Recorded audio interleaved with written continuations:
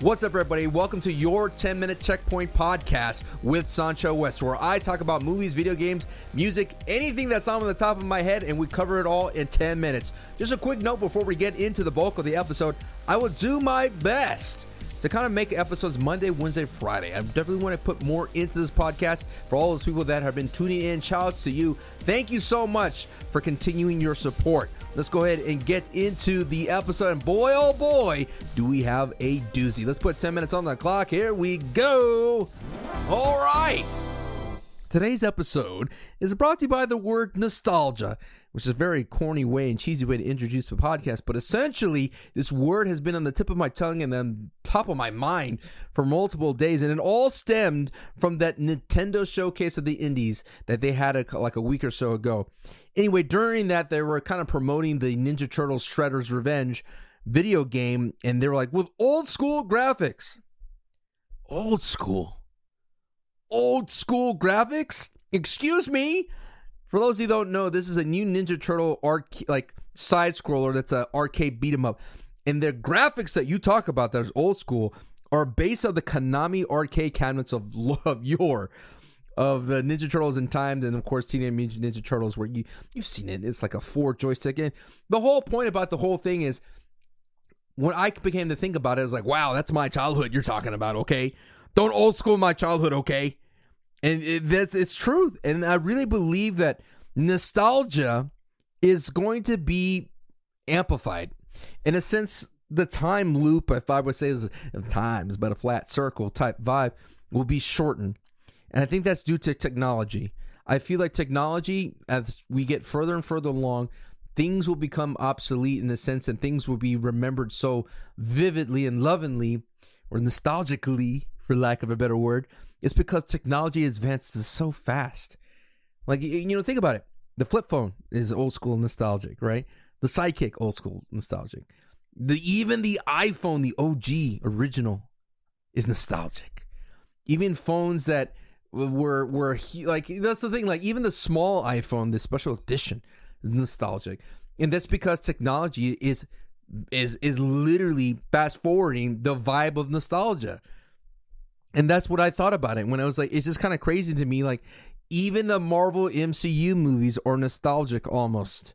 And that's what's so crazy to me, that this is what's happening. And I think it's just because of everyone's attention spans as well. Like a 10-minute video on YouTube, that's nostalgic. A video game walkthrough, nostalgic. It's kind of wild if you really think about it. Like, really think about it. Like that's what's that's crazy about it. And on top of that, at the same time, you're seeing these capitalistic trends banking on our nostalgia. Space Jam coming out, Space Jam 2. Mortal Kombat coming back. Godzilla versus King Kong coming back. Like it's kind of wild to me that this is really happening, and it's happening right in front of our eyes. I mean, the 90s are here again. 90s fashions, that's just insane to me. And the one thing I really want to talk about it as well is that this is also kind of tag team brought up because, for those who don't know, PlayStation came out and said that they were stopping the PlayStation Store support for the PlayStation 3 and PlayStation Vita. And everybody was all up in arms about that. Was all upset. And then PlayStation kind of backtracked on that. And they released this. And this is coming from the PlayStation blog from Jim Ryan, the president and CEO of Sony Interactive Entertainment. It says, upon further reflection, however, it's clear that we made the wrong decision. So today I'm happy to say that we'll keep the PlayStation Store operational for PlayStation 3 and PlayStation Vita. PSP commerce functionality will retire July 2nd, 2021 as planned. We initially came to the decision to end purchasing support from PlayStation 3 and PS Vita. It was born out of a number of factors, including commerce support challenges for older devices and the ability for us to focus more on our resources on newer devices where the majority of our gamers are playing on. We see now that many of you are incredibly passionate about being able to continue purchasing classic games on PlayStation 3 and PlayStation Vita for the foreseeable future. So we're glad to find a solution to continue operations. I'm glad that we can keep the piece of our history alive for gamers to enjoy, while we continue creating cutting-edge new game worlds for the PlayStation 4, PlayStation 5, and VR. Thank you so much for sharing feedback, and we're always listening and appreciate the support for our PlayStation. So, essentially, they said that PlayStation 3, PlayStation Vita devices will be planned in this summer. So they went ahead and they made the wrong decision. Now, my whole point about this is how many... I feel that when it comes to video games, I think it's important. It's very important to hold on to your video game history. I recently bought a arcade 1-up cabinet that has X-Men versus Street Fighter, X-Men Children of the Atom, X-Men Mutant Apocalypse, and Marvel vs. Capcom Age of Heroes. And I forgot how awesome arcades were. I love arcades, okay? I grew up in arcades. I would say a lot of the way I play video games, I approach video games, is because of the arcade culture. And the thing about arcades is I do feel like we need to preserve arcades, and especially after the pandemic. I'm not seeing a lot of those come back. I mean, already people are joking that they're not going to go bowling anymore, for crying out loud. I can't imagine sharing arcades in terms of joysticks and buttons. But that's the thing. Like, I really feel that we have to preserve the past. And at the same time, it's like, if you're a video game collector and things of that sort, this is great if you're going to be able to expand or continue to explore your PlayStation 3 and PlayStation Vita. This also sets precedents for the future. That means the PlayStation 4, PlayStation 5, that will have continued support. But my thing about it is, though, is that sometimes I just recently bought a Dreamcast. Haven't really got into it.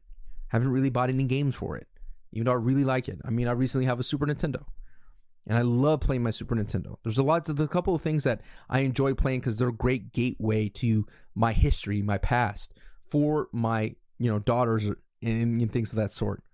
So that's what gets me excited about sharing my love of video games through the past. And that's the thing about having the store up and going.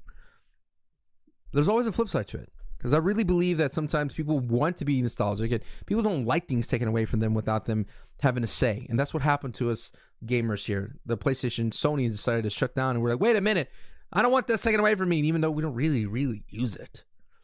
Maybe you let me know. Maybe I'm wrong. I mean, when it comes down to it, do you really care that you have access to PlayStation 3 games? I'm a big fan of emulators. Emulators are fantastic. Now, there was a way that I could pay for an emulator to have like a subscription base so I could get access to everything. I am down for it. And that's what makes these interesting is a la carte services when it comes down to Disney Plus, to Warner Brothers. Having access to entire catalogs is amazing. Having access to entire TV shows is amazing. And I think there needs to be a step to that for video games. Yes, the Xbox Game Pass is a way for you to literally play almost everything on the 360, Xbox 360, on your Xbox Series X. I think that's a great way. But for some reason, man, PlayStation always has issues or has some hurdle into to find a way for us gamers to enjoy things. I mean, Nintendo kind of does it in a weird way already, right? Nintendo, you get access to it, you get a new game, and it's kind of like not 100% kind of like the Mario 3D All-Stars, right? You kind of got a resurgence of it, and you have the ability to play it, but that's the thing, man. I just want access to it. I don't need a remaster. I know we already covered how PlayStation wanted to do a remaster for The Last of Us on the PlayStation 5. I don't need all that. I just need access to this. There's a couple of PlayStation 3 games that I would love to play again, but I don't necessarily want to buy a copy. I don't want to own a PlayStation 3 anymore. I mean, that thing's like a big beast. I mean, I had a PlayStation Vita. I didn't really play it. So, okay, you maybe argue that there's people out there that are like that. I get that. But at the same time, I feel like this is just more of those things. It's like, as I mentioned, you're taking away something that I didn't have a say in it. And that brings me back to my point about nostalgia. And I really feel like it's now more than ever, we're just being capitalized in terms of, movies are going back into the past. We got a new Space Jam movie coming out. We're ready to dip into Mortal Kombat, the old nostalgia of the 90s. We just dipped into Kong versus Godzilla, all that nostalgia. There's going to be more plays and more pools of nostalgia more than ever. And then what's going to end up happening is things are just going to be shorter. And we're going to dip into our wallets and things of that sort, or cryptocurrency, whatever we have, more and more faster. Things are going to be outdated so quickly that they're going to be back again as a nostalgic way or nostalgic, product for you to buy again. And that's what's going to be so fascinating is there's going to be people out there and be like, oh man, I remember fidget spinners. I remember Pogs. And that's what's going to be crazy about that. And that's what we got to be careful when it comes to video games. Is do we really want these games again? Or do we just want to have the freedom of buying them whenever we want to? And sometimes when you end up buying those things again, you just let them sit there just to look at it. So, granted, right now, the arcade one-up cabinet that I do have is just sitting there. It's in the background. But for me, that arcade cabinet represents my past. It represents my culture. I grew up as a gamer. And that I will never forget how cool it was to go to an arcade, to go with $5, and you get yourself some crazy amount of tokens, 20 tokens right there with $5. And you would go and you would play people. You put the quarter or the token on top of the monitor, and you say, I got next. There's nothing like that feeling. There's nothing like beating an arcade game with one quarter. There's nothing like that feeling. And so that's why I got myself an arcade cabinet, to remind me of my past. And most likely people are out there wanting to hold on to the PlayStation 3, PlayStation Vita, because it reminds them of who they are as gamers.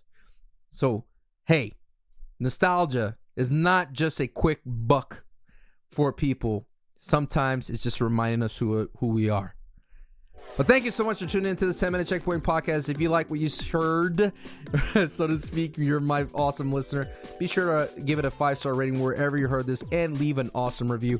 I'll see you guys around on the next one, maybe Wednesday. Peace. Adios.